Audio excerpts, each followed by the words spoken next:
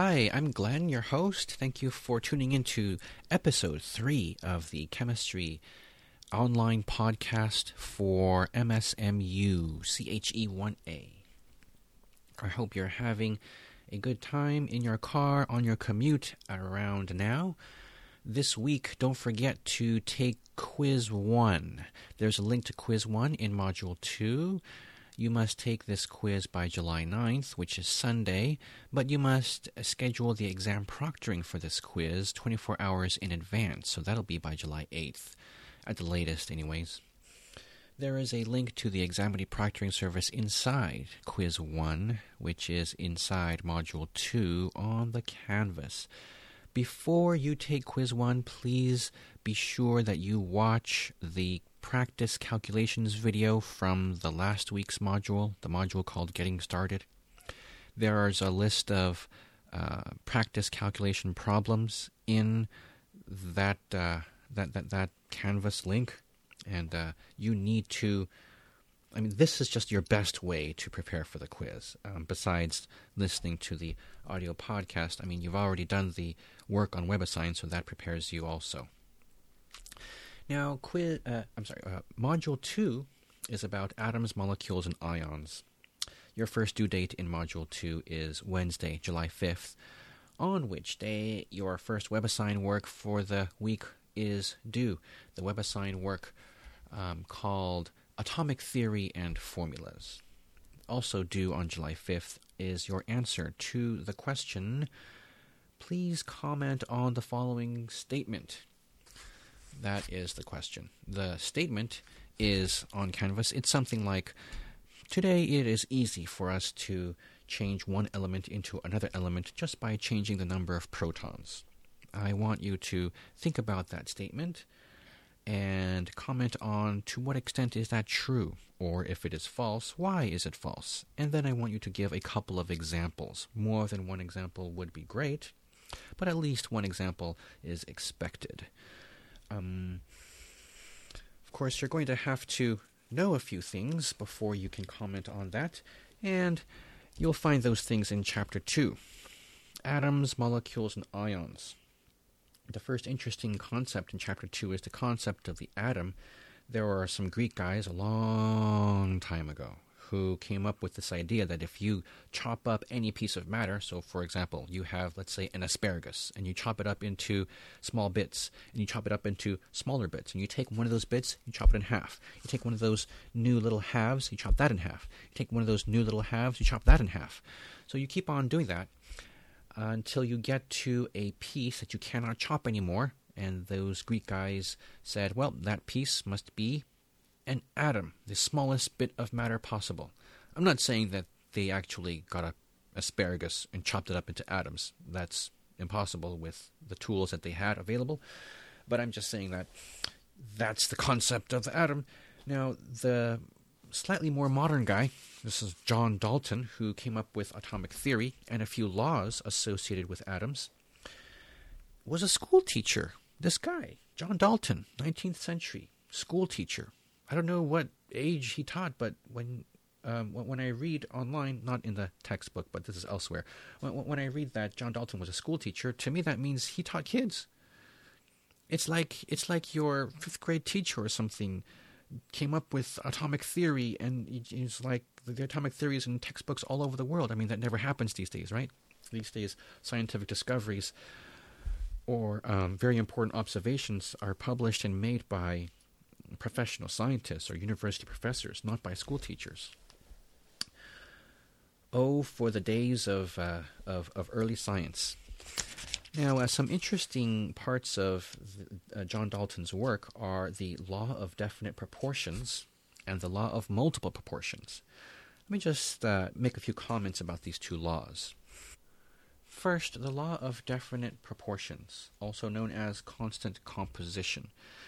Suppose you buy laptops from Amazon, and the laptop weighs 5 pounds. 1.5 pounds of that is the battery. So the other 3.5 pounds is the rest of the laptop. The ratio is always going to be like that. It doesn't matter if you order one of those laptops or a truckload of those laptops. It's always going to be for every 3.5 pounds of laptop, you're going to get 1.5 pounds of battery.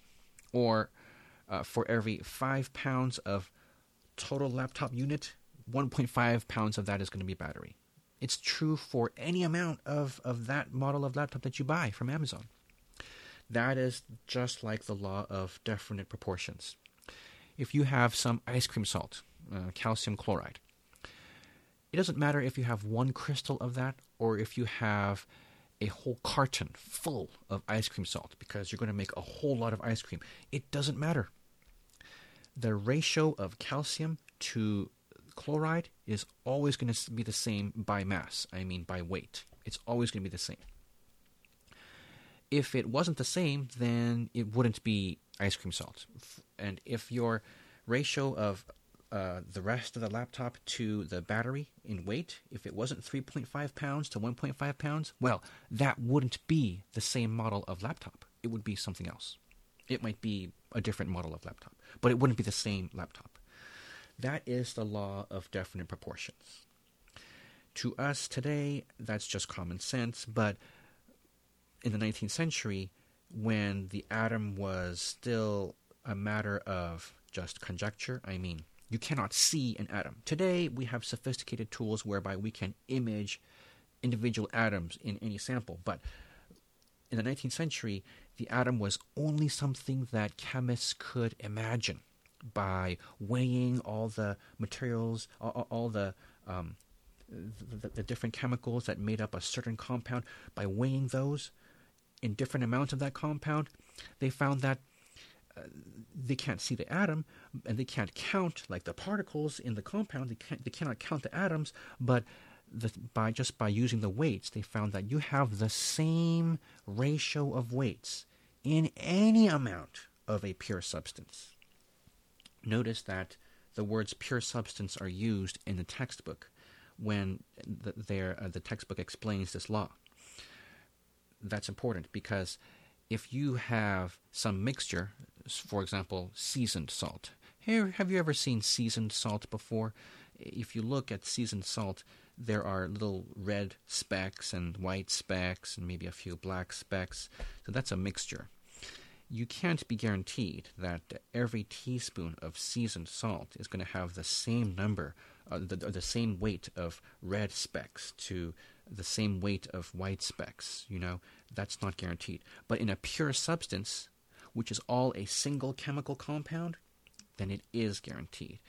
For every chemical compound, if, for example, it is calcium chloride again, it doesn't matter where you found that calcium chloride or how much you have. You're always going to have the same ratio of calcium weight to chloride weight. If you had a different ratio, it would be a different compound. It wouldn't be ice cream salt. It wouldn't be calcium chloride. In the same way that if you had a different ratio of laptop weight to battery weight, it wouldn't be the same laptop. It would be some other model. That's the law of definite proportions. Now, the law of multiple proportions takes this one step closer to the concept of the atom, because the law of multiple proportions brings in whole numbers. When you have some piece of matter that is made of atoms, it is made of a whole number of atoms. You cannot have half of an atom. You cannot have a third of an atom. And it's here in the law of multiple proportions where this is first noticed in a systematic and announceable kind of way. I need to cough, excuse me. Now, the law of multiple proportions gets us one step closer to the atom concept, because the law of multiple proportions brings in whole numbers. Whole numbers. Once you identify that whole numbers are always at work in any chemical reaction that you do, you are closer to the concept of the atom, because atoms behave in whole numbers. I mean, you can't have half of an atom in a substance. In my salt, the table salt, the sodium chloride, you can never have half of a sodium atom and a chloride ion. You can't have half of that. In water, H2O, you can't have half of an oxygen atom with those hydrogen atoms. Or you can't have 3.5 hydrogen atoms. You can never have a third of an atom or any fraction of it. You have to have a whole number. And that's the discovery of the law of multiple proportions. It works like this. Suppose in the universe of fashion there were only one kind of button, and it weighed half an ounce. If you make a whole bunch of garments with buttons on them, if you take any one of those garments and you weigh just the buttons, you're going to end up with a whole number multiple of that half ounce button weight. You could get a jacket right off the line and you weigh the buttons on that jacket. You're going to get something like 4 ounces. That means 8 buttons, right? You could get something like 5 ounces. That would mean 10 buttons. What you're not going to get is 3.25 ounces or 5.25 ounces. You can't get that. The law of multiple proportions is just a fact of nature. In this case, you're never going to get any fractional amount of buttons that is not a whole number multiple of that half ounce. You could get 5.5 ounces. Did I already say that? You could get 8.5 ounces, but you're never going to get 8.33 ounces. That's the law of multiple proportions. Okay?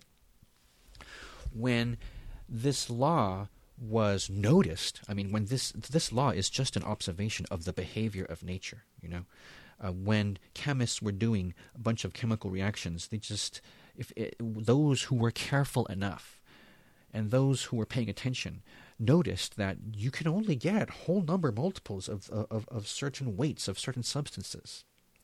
So let me get into a chemical example here. Suppose I have pure hydrogen and pure oxygen, and I react those, and I get 2 things, water and hydrogen peroxide, let's say. Hydrogen peroxide is that first aid liquid that we used to use to clean wounds. But the ratio of the masses of oxygen to hydrogen in the water. Water is H2O. The ratio of the masses, let's say it's 4 pounds of oxygen to 1 pound of hydrogen. That's water. According to the law of definite proportions, that's always going to be water. If any water you find, it's going to be 4 pounds of oxygen to 1 pound of hydrogen. Now let's look at the other thing, the hydrogen peroxide. That is not 4 pounds of oxygen to 1 pound of hydrogen, because this is not water. This is hydrogen peroxide. It's something different. When we weigh the oxygen and the hydrogen in hydrogen peroxide, we get 8 pounds of oxygen to every 1 pound of hydrogen. So the water was 4 pounds to 1 pound. The hydrogen peroxide was 8 pounds to 1 pound. Notice those numbers. 8 is 4 times 2. 2 is the whole number multiple that we notice in hydrogen peroxide compared to water. So the water was 4 pounds of oxygen to 1 pound of hydrogen. The hydrogen peroxide was 8 pounds of oxygen to 1 pound of hydrogen. The law of multiple proportions is saying that this is always going to be some whole number multiple of 4. The ratio of oxygen to hydrogen by weight or by mass is always going to be some multiple of 4. We could have 12 pounds of oxygen to 1 pound of hydrogen.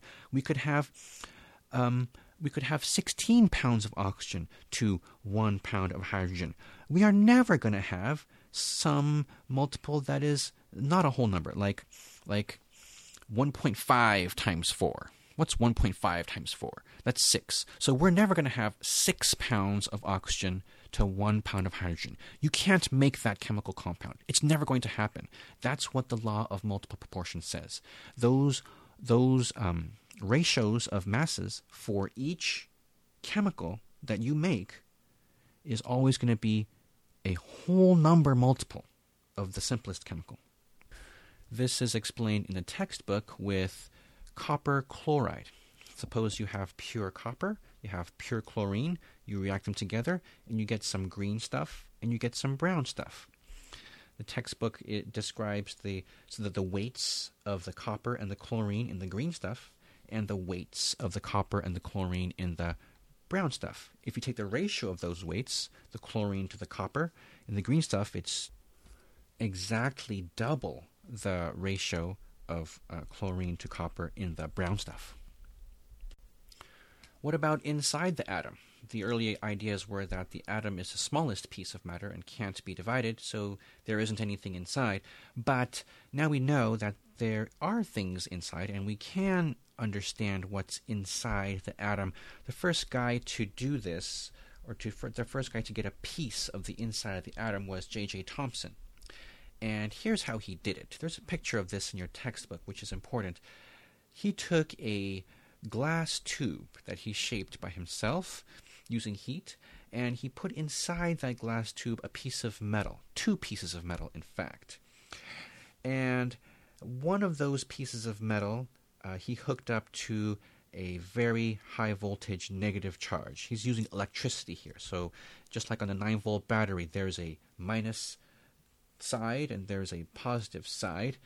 He's got the minus side of his electrical circuit on one piece of metal in the glass tube, and he's got the positive side of his electrical circuit connected to another piece of metal in his glass tube.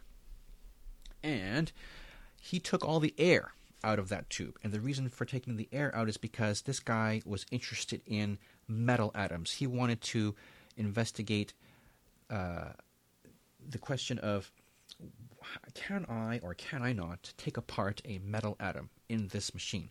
So he took out all the air, because air is made of atoms, presumably, and he didn't want any of that interfering with the experiment.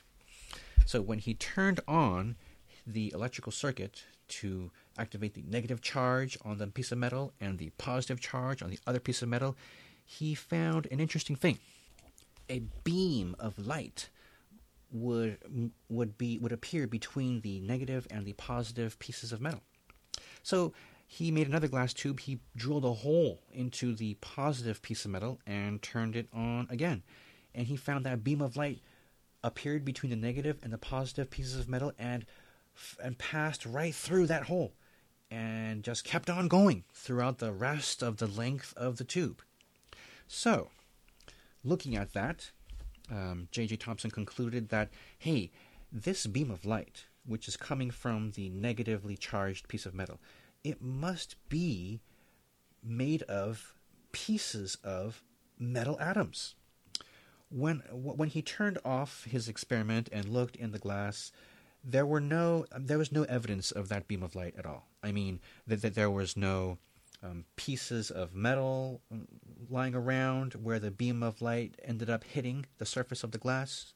There were no stains where the beam of light hit the surface of the glass. So there are no atoms in that beam of light. He concluded that it's got to be the case that I took off pieces of the metal atoms from the negatively charged piece of metal, and they were flying towards the positively charged piece of metal. When I drilled a hole in that and then did the experiment again, those pieces of metal atoms were flying so fast that they're flying so fast from the negative side to the positive side that they flew right through the hole, and they just kept on going. So, because they flew away from the negative side and towards the positive side, Thomson decided that these pieces of the atom must be negatively charged. It was already known at that time that that there are 2 charges in nature. There's negative charge and a positive charge. Negatively charged things repel other negatively charged things, and positive charges are attracted to negative charges. Positive charges attract negative charges. This was known in Europe starting with Benjamin Franklin. I think the plus and minus designation originated with this guy, Benjamin Franklin. And it was a great set of party tricks for rich people who had lots of free time in Europe to charge up objects, just in the same way that you would charge up your body by shuffling your feet across a carpet on a dry day, and then you shock someone. Yeah, it was popular to do experiments like that with different objects, different materials like rabbit's fur, glass rod, stuff like that. And with that knowledge, Thomson decided that he just discovered a negatively charged piece of metal atoms. And he didn't stop there. He changed the metal out. He put different metals in there: gold, silver, copper, iron. It didn't matter what metal he put in there. He always got the same beam. So he decided that since I could use different metals in here and I always get the same result, it must be the case that I have just found something that is common to every atom. It doesn't matter what atom it is. This negatively charged thing that makes a beam, it must be in every atom. So we now call this negatively charged thing the electron. And we call it the electron because there's some Greek word that starts with electro or something, and it means amber. You know, the color, like yellowish brown, amber. The reason why this is now used for electron is because, you know, those party tricks I mentioned for the rich people in Europe? One of those party tricks was to rub a piece of amber with some rabbit's fur, and the amber, for some reason, was really good at holding charge, holding the type of charge that would shock somebody, or the type of charge that would attract or repel a bunch of little bits of paper, you know. So that's why they called it the electron. Now, he also, just to be sure of his discovery, he also found that if he put two electric plates, they don't have to be inside the glass the way it is shown in your book, but they could even be outside of the glass. If he put two metal plates, and he put a positive charge on one plate and a negative charge on the other plate, he could cause the beam that he noticed to bend. Of course, it would always bend towards the positively charged plate and away from the negatively charged plate. And that's not even all. He also tried this with magnets, because there was another guy in Europe working on electricity and magnetism at the time. His name was Michael Faraday. You may have heard of him, yeah? This guy discovered that magnets are very much related to electrical things. So when Thomson put a magnet next to his beam of electrons, he found that he could move that beam of electrons just by moving a magnet. And this is totally outside of that glass tube. He would just bring a magnet close to the glass tube and the beam would move more. He would move that magnet away from the glass tube and the beam would revert back to its original path. So all of these experiments showed that there's some stuff in there that there's some stuff in that beam. That beam is made of some stuff, some particles that respond to positive charges, respond to negative charges, they respond to a magnetic field in the same way that electricity does. So this is how we discovered that electrons are pieces of atoms. You know, you can try this on just light. If you have a laser pointer or a flashlight, you can try bringing a very strong magnet towards that beam of light, and you'll find that the light does not move. So J.J. Thomson, all he actually saw with his eyes was the beam of light, or the dot that the beam of light would make at the other end of the tube. He concluded that this beam was made of particles by noticing the behavior of that beam of light. You know, you wouldn't see the beam of light unless you had a metal on the negative charge and a metal on the positive charge, where the metal on the positive charge had a hole in it. And then you would be able to control that beam of light using other charges or with a magnet. Just ordinary light wouldn't do that. So this is how he knew that that beam of light that he saw was actually made of particles, made of pieces of matter that had a charge, a negative charge. So after J.J. Thomson's experiment, people thought that atoms were made of negative charges, but they knew that they weren't made of just negative charges. They had to be made of positive charges also. If not, then all those party tricks that the rich people would do wouldn't work. There has to be a positive charge and a negative charge. So they assumed that the atom was made of a bunch of positively charged material, perhaps in a jelly-like form, and then it would have a bunch of hard pieces of negatively charged material, which could be ripped out, just as in J.J. Thomson's experiment, to form a beam. So, is this idea correct? There's a scientist, Ernest Rutherford, who had some students set up an experiment to test this idea. Now, the experiment used some radioactive material. By that time, by the early 1900s, it was known that there are some minerals in nature that emit radiation, and this was discovered by Marie and Pierre Curie, mostly Marie Curie, and it was known that this radiation was made of particles.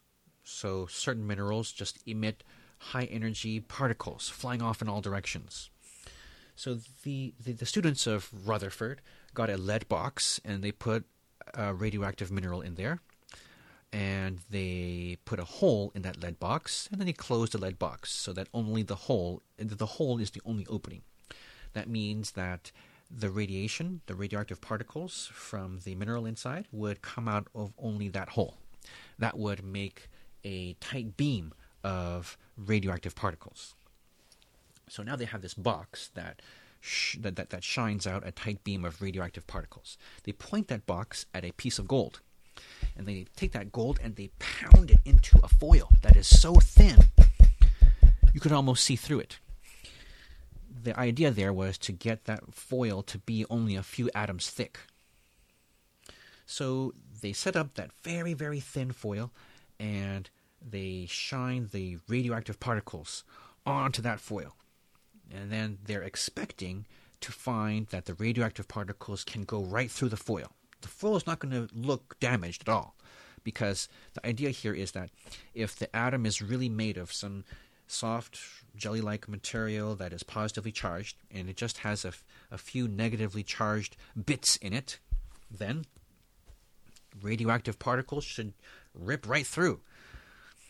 Now, this is all happening at a very sub-microscopic level, so when particles rip right through, no damage needs to be done to the gold foil itself. No visible damage. They would just go through.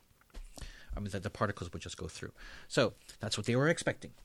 In order to detect the radiation, they used a sheet that had been coated with the material that gives off light when radioactive particles hit it at high speed.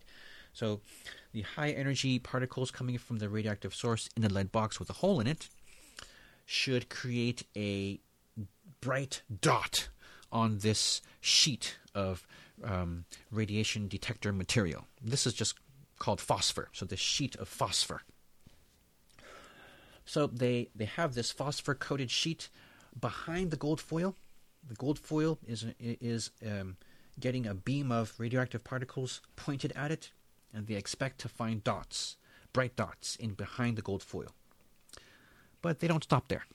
For some reason, these guys decide to extend the sheet not just behind the foil, but all around the foil too. On the sides, some in front of the foil, leaving just enough room for the beam of radioactive particles to get to hit the foil without hitting without having to go through the sheet of phosphor first. So, if you look in your textbook, there's a diagram of this, and the sheet of phosphor, it is in a horseshoe shape, so that the beam of particles can go through the opening of the horseshoe, hit the gold foil, and then anything that goes through would be detected, but also anything that bounces off would be detected.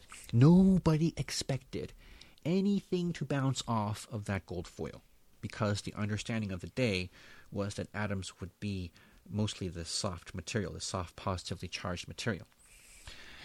So, when Rutherford saw the results, he was very surprised. Of course, he had to ask his students to do this experiment over and over again, just in case they made some silly mistake with the setup. But they all found that not only did radioactive particles go through the gold foil and hit the phosphor in behind it, but those particles also got deflected by the gold foil, so some particles reflected off and hit the phosphor sheet in front of the gold foil. That was unexpected. There was some bending of the particles' paths so that some particles hit areas around the back of the gold foil. I mean, not just directly behind, but also to the side behind the gold foil. But, that was not quite expected, but it wasn't quite a huge surprise, because the atoms of the gold foil were thought to be made of positively charged jelly-like material, and the beam of particles was known to be positively charged itself. So there would be some repulsion there, causing some bending of the path of the beam.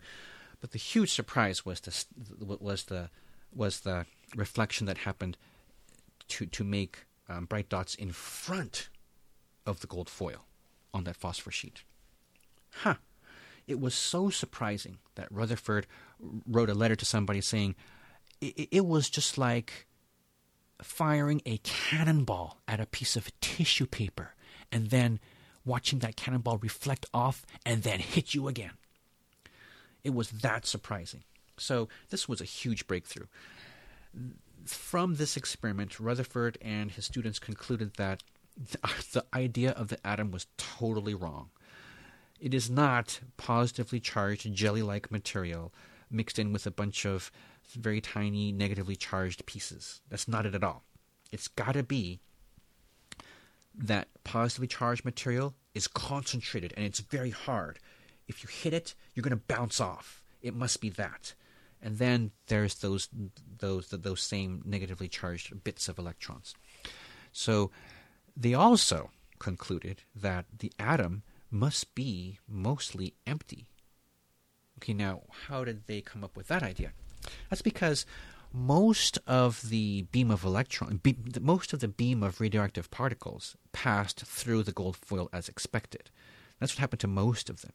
Only a very small minority of the bright dots on the sheet of phosphor were in front of the gold foil. So most of the particles had no trouble passing through that gold foil. So they decided you can't have it both ways. You can't have both, a jelly-like atom and an atom with a hard positive region that stuff bounces off of. You can't have it both ways. It must be the case that hard positive stuff is concentrated in one spot, and the rest of the atom, it just must be empty. So the reason why you can't have it both ways is because there would be too much positive material. If the whole atom is positive and jelly-like, and the atom contains this positively charged hard piece, well, there wouldn't be enough electrons to counter that positive charge. You will understand about the necessity of electrons countering the positive charge of the positively charged part of the atom a little later in this chapter, so in a moment. So that was a huge breakthrough for Rutherford and his gang. Now, also in the textbook, there is a picture of the Millikan oil drop apparatus. This was done in also the early 20th century, 1909. And it was done because this guy, Robert Millikan, wanted to figure out just how much charge an electron has. Now, it's impossible to pick out an individual electron to measure its charge, at least back in 1909. So the way Millikan did his experiment was very clever. He got a container and he removed all the air from it, just like J.G. Thomson, except Millikan's container was not glass. He put a little glass window in the container, though, and he put a magnifying on that glass so he could see in that container things magnified. And what he was looking for was oil drops. So he put a spritzer. Do you know the old style of perfume bottles that you see in cartoons where there's a bulb and you squeeze the bulb and it creates a spritz of whatever liquid is in the container? Yes, he used that. He put some oil in there and he spritzed some oil into his vacuum chamber, and through the window he watched each individual oil droplet, the tiny, tiny oil droplets, he watched them fall to the bottom of the container. Now every time he spritzed, because the oil droplets had to move past each other, and through the spritzer, there was friction there, just like the friction between your shoe and the carpet when you shuffle along to shock somebody. So some of those oil droplets came out with charges. Some of them came out with positive charges, and some with negative charges. But as he watched the droplets fall, he could increase or decrease the voltage on the plates, the negative charged plate at the bottom and the positive charged plate at the top inside his vacuum chamber. So as he increased the voltage, he found that he could make some of those droplets hang in midair, because if they're if they're negatively charged, they could be repelled from the negatively charged plate at the bottom and attracted to the positively charged plate at the top. And if he adjusted the voltage or the energy of those charged plates just right, he could just counteract, he could have just enough force in there to counteract the force of gravity on a droplet. Of course, some droplets would just fall faster, and some droplets would just travel upward and crash into the top plate while this is happening. But if he just focused on one droplet, he could measure how much voltage he needed to cause that droplet to float in midair. And he did that, and he wrote down how much energy, how much voltage was necessary to do that. And then he did it again with another droplet. And he would just sit there and just take this information. He would just make droplet after droplet float in midair, and then write down how much voltage that took, how much electrical energy that took.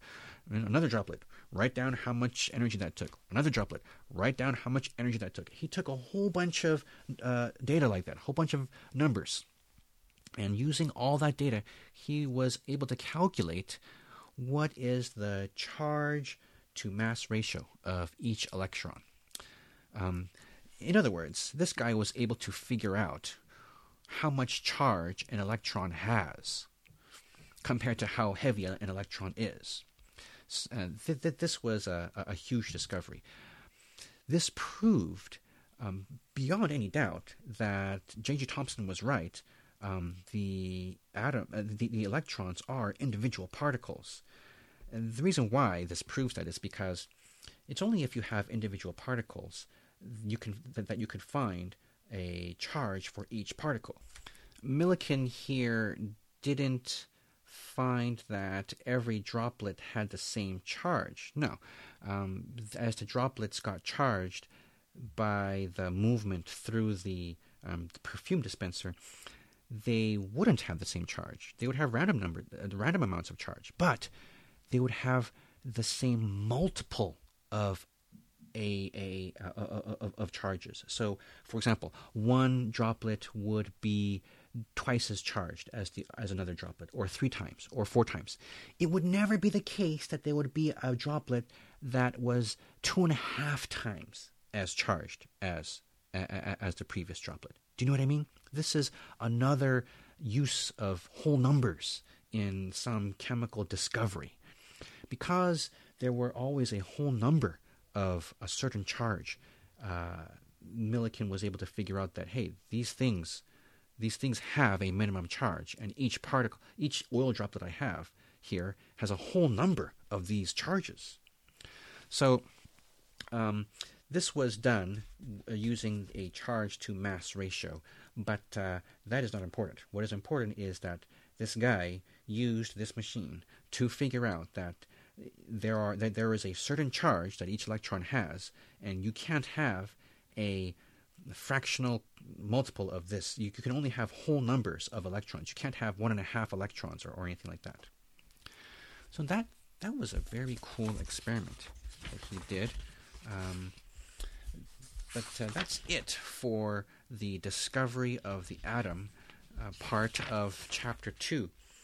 Now, after that, in Chapter 2, there are some lessons on notation. We know today that the atom is made of protons, electrons, and neutrons. Electrons you've already heard about here. Protons are the things that Rutherford discovered, those positively charged things. Rutherford decided that they should be in the center of the atom, and we call that center the nucleus. So the nucleus contains the protons. We know today by someone else's experiment, which is not in the book, that the protons are not by themselves in the nucleus. They are with neutrons. They are together with neutrons there. So protons and neutrons. Neutrons have no charge, and protons have a charge of 1 plus. Electrons have a charge of 1 minus. We didn't go and measure. The Millikan's oil drop experiment didn't measure each electron to have a charge of 1 minus. That is not the case. But we just define the charge of the electron as 1 minus for our convenience. In fact, Millikan's experiment found that the charge of the electron is some very small number in units of coulombs. They were using units of coulombs at the time in 1909 to measure electrical charge. And so that's what Millikan used to measure the charge of his little oil droplets. But we call the electron as a particle with a 1 minus charge just for convenience. The actual charge is negative 1.602 times 10 to the minus 19th coulombs, but nobody wants to deal with that number. So we just say 1 minus. And the proton, we just say 1 plus. So that's how we talk about the parts of an atom, the subatomic particles that make up an atom. The electron has almost no mass. It's important to know that. And the proton and a neutron each have a mass of 1 atomic mass unit. That's another convenience term. The atomic mass unit is not something that you and I would use on a daily basis. We would rather use grams, pounds, or kilograms, or ounces. But the atomic mass units is just a convenient item to use when we discuss or measure individual atoms and molecules, because every neutron we just consider 1 atomic mass unit. Every proton we also consider 1 atomic mass unit. Now, there's something special about the protons of an atom, and that is that the protons of the atom define what the atom is. If you have sodium, for example, it has 11 protons. Any atom with 11 protons is automatically sodium. This is not like people, where you are not, let's say, your height. Let's say you're 6 feet tall. That does not define you. There is another person next to you who is also 6 feet tall. You are not the same person. See, it's not like that for atoms. With atoms, the number of protons defines the atom. It defines all the things that the atom can do. You and I breathe oxygen. Oxygen is an atom. Well, oxygen is a molecule made of 2 atoms, but each oxygen atom has 8 protons. That's why we could breathe it. If it had 7 protons, it wouldn't do us any good. If we just had atoms in the air with 7 protons each, we would be dead because there wouldn't be any oxygen. So the number of protons defines the atom. If I put another proton in the oxygen atom, it becomes fluorine, poisonous gas. So the number of protons is the most important thing, and we call that the atomic number. The atomic number, which is abbreviated as Z. I know what you're thinking. Where the heck is the letter Z in the words atomic number? I don't see it either. I believe this may come from German, because Germany was a center of scientific learning in the 20th century. But I'm not sure of that. We just call the atomic number with the letter Z. There is also another number that is special, known as the mass number. We call this with the letter A. Is that confusing? Of course it is. Sorry about that. I didn't just make it up. So the mass number is the total number of particles in the nucleus, which is the number of protons plus the number of neutrons. That's the mass number. The mass number is important. If you end up working in a hospital, the hospital will often have a radiology or a radiopharmaceutical department or wing. If the hospital is large enough, then they will have their own atom-smashing device in their radiopharmaceutical laboratory or wing. The device is called a cyclotron, and it produces different elements with different mass numbers. For example, The element iodine. Iodine on the periodic table. Let me bring up the periodic table. If you go to ptable.com when you are not driving, you can find a nice periodic table very easily. Iodine has the atomic number Z equal to 53. There are 53 protons. It usually has a mass number of 127. There are a total of 127 neutrons and protons. However, in the hospital's radiopharmaceutical lab, the cyclotron makes iodine 131. 131 is the mass number for the iodine that they make there. Why do they make iodine 131? It's because iodine 131 is radioactive. Why do they want something radioactive in the hospital?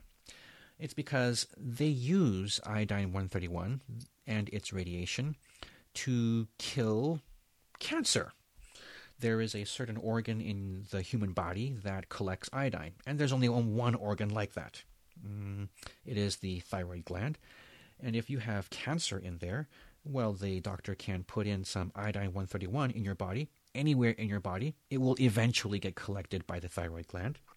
And if that iodine 131 happens to be if the iodine happens to be radioactive, such as iodine 131, then that radiation will be emitted only in the thyroid gland, because that's the only organ that collects iodine.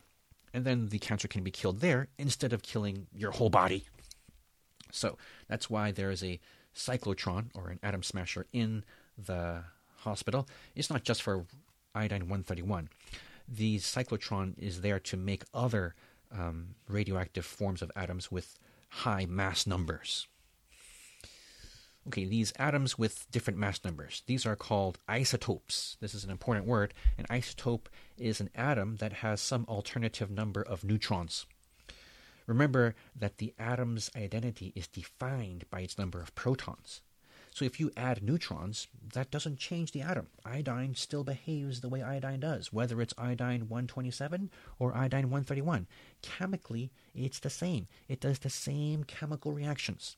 If I breathe oxygen that has oxygen 16, the mass number 16, then I will be alive.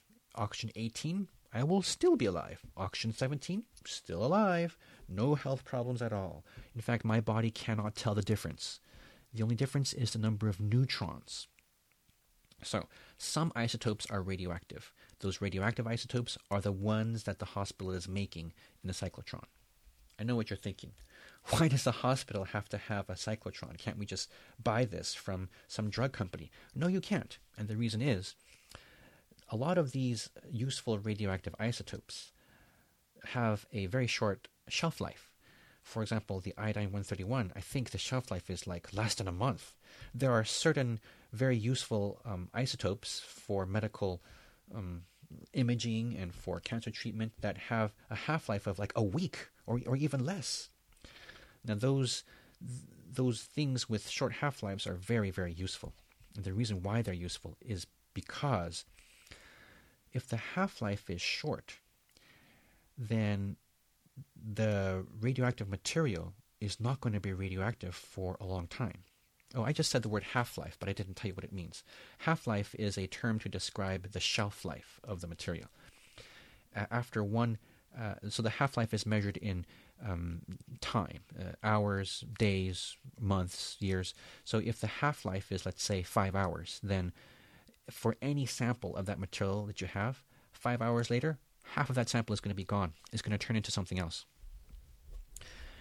Now, the reason why these short shelf life materials are useful in the hospital is because if the half-life is short, the shelf life, if it's short, then when you take that material in your body and it does its radioactive thing, well, it's not going to be radioactive for long. So even if that material doesn't get excreted by your body through urine or feces or whatever, even if you fail to excrete the material, it's perfectly safe. It's going to turn into something else. So going back to the iodine 131 for thyroid cancer treatments, the iodine 131 turns into xenon. The reason why is the isotope, iodine 131, is unstable. The nucleus of such an atom with so many neutrons that the mass number is now 131 instead of 127, the nucleus falls apart by itself. And when it falls apart, the number of protons changes. So for iodine-131, the change that happens is the number of protons gets increased and the number of neutrons gets decreased.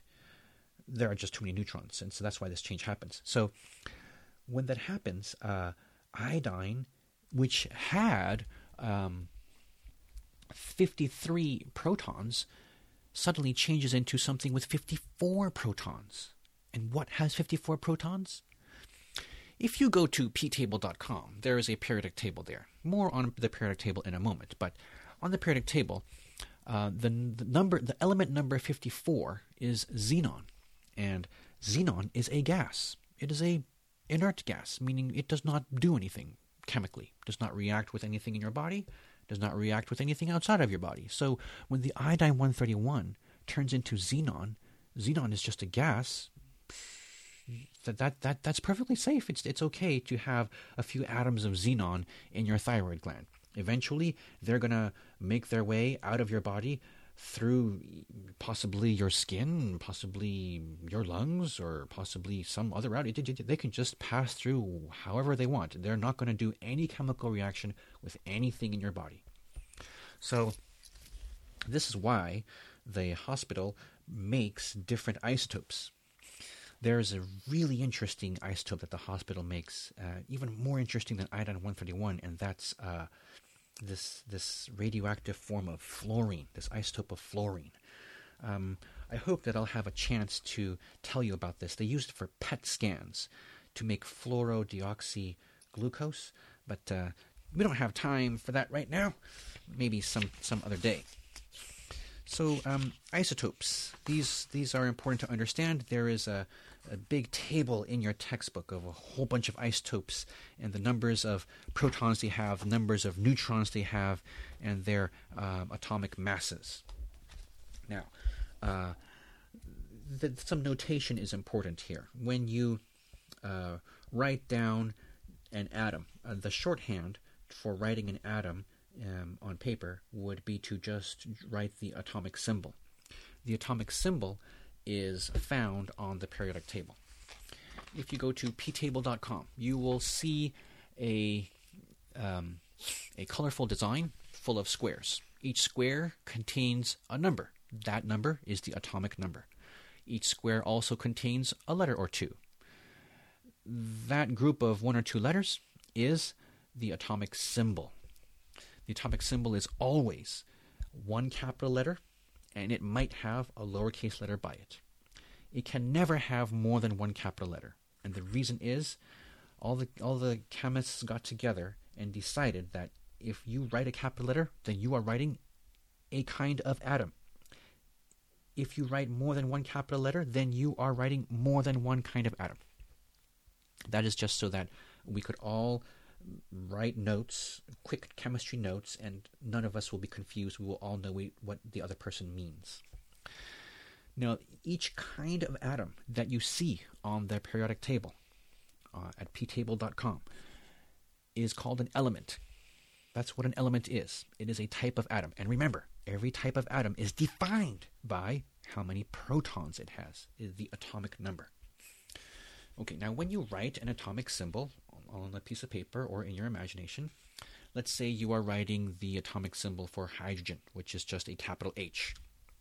You write that in your imagination, and to the lower left of the letter H, if you write a 1 there, that 1 refers to the atomic number for H. It is the number of protons.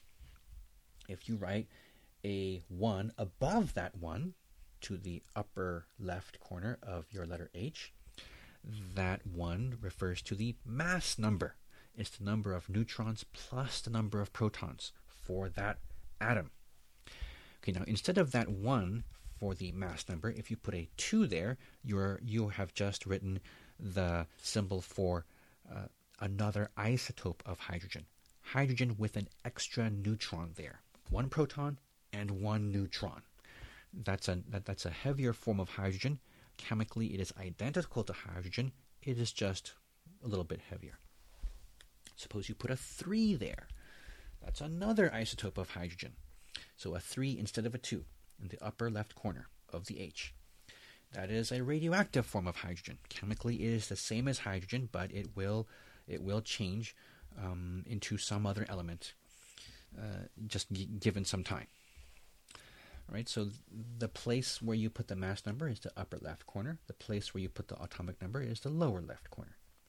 What about the right corner? The upper right corner, that's the place where you would put a charge. So all atoms, you know, have protons, which are positively charged, and electrons, which are negatively charged. So if you take an atom and it has more protons than electrons, then that atom is going to be positively charged. So to describe that charge, we count. How many protons does it have more than how many electrons? So for example, if you have a hydrogen atom, it has 1 proton, it has 0 electrons, then its positive charge is 1 plus. It has 1 more proton than electrons. Let's say you have an oxygen atom. It has 8 protons, but it has 10 electrons. Well, that particular oxygen atom has a 2 minus charge because it has 2 fewer protons than electrons. Okay? How about a chlorine atom? Let's say your chlorine atom has 7 protons because all chlorine atoms have 17. Let's say your chlorine atom has 17 protons because all chlorine atoms have 17 protons. But let's say it has 18 electrons. It has 1 fewer proton than electrons, so its charge is 1 minus, and you would write that in the upper right corner next to the chemical symbol for chlorine. So that's the charge and the mass number, the atomic number, chemical symbol, and how to write them in a symbol. I am going to take a break here. This is kind of tiring. So the next episode, episode 4, will continue on chapter 2. Thank you.